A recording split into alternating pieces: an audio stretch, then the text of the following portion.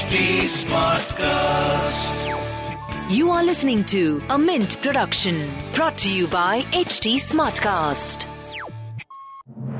Good morning, you're listening to Mint Business News with me, Gopika Gopakumar. Here are the main headlines this morning. Companies led by Asia's richest man, Gautam Adani, and billionaire Mukesh Ambani, the owner of Reliance Industries, have entered the fray to acquire India's debt-laden Future Retail, April Moon Retail Private Limited, a joint venture between Adani Airport Holdings and Flamingo Group. Reliance Retail Ventures, as well as 13 other firms, have submitted expressions of interest for Future Retail. Clarity on applying goods and services tax on crypto or virtual digital assets appears to be around the corner, with the Central Board of Indirect Taxes and Customs working on an agenda paper on the topic. The board has been interacting with the industry to decide on the GST rate for crypto assets and identify whether they should be classified as goods or service.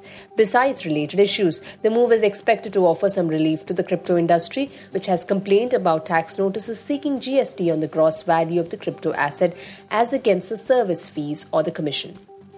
Inflows into open-ended equity mutual funds fell 33% to 9,390 crore rupees in October as investors turned wary of high valuations, but they continue to show faith in systematic investment plans as inflows through the segment breached the 13,000 mark for the first time.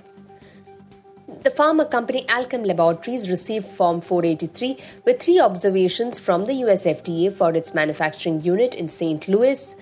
Earlier, the US health regulator had conducted a pre-approval inspection at the company's manufacturing facility during October 31st to November 9th.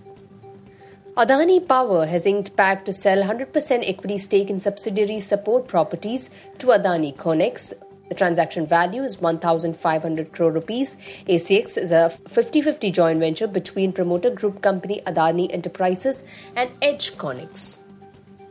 Shares of cables and wire harness assemblies maker DCX Systems made a strong debut today, getting listed at a premium of over 38% from the issue price on the stock exchanges. The stock got listed at 287 a piece on NSE, thereby registering a gain of 38% from its offer price of 207 rupees. Moving on to markets, bulls drove domestic markets higher in intraday today amid strong global cues coupled with a weaker dollar. Key indices Nifty 50 surged over 250 points to trade above 18,300 levels, and S&P Sensex advanced over 1,000 points to hit 52-week high of 61,685 levels. Globally, US markets skyrocketed overnight as investors cheered cooler inflation report. The core consumer price index slowed to 7.7% in October, which came below street estimates and hit the lowest level since January. Dow Jones, Nasdaq Composite and S&P 500 indices surged up to 7%, posting biggest one-day rally since 2020. Asia-Pacific markets too inched up in trade today as Nikkei 225, Kospi, Shanghai and Hang Seng indices climbed up to 5%.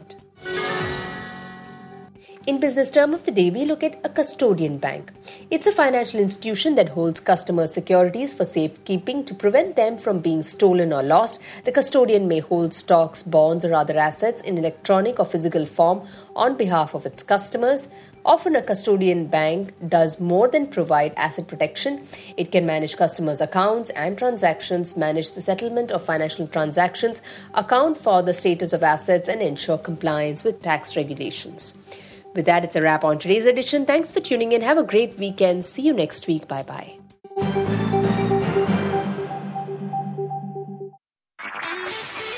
This was a Mint production brought to you by HT Smartcast. HT Smartcast.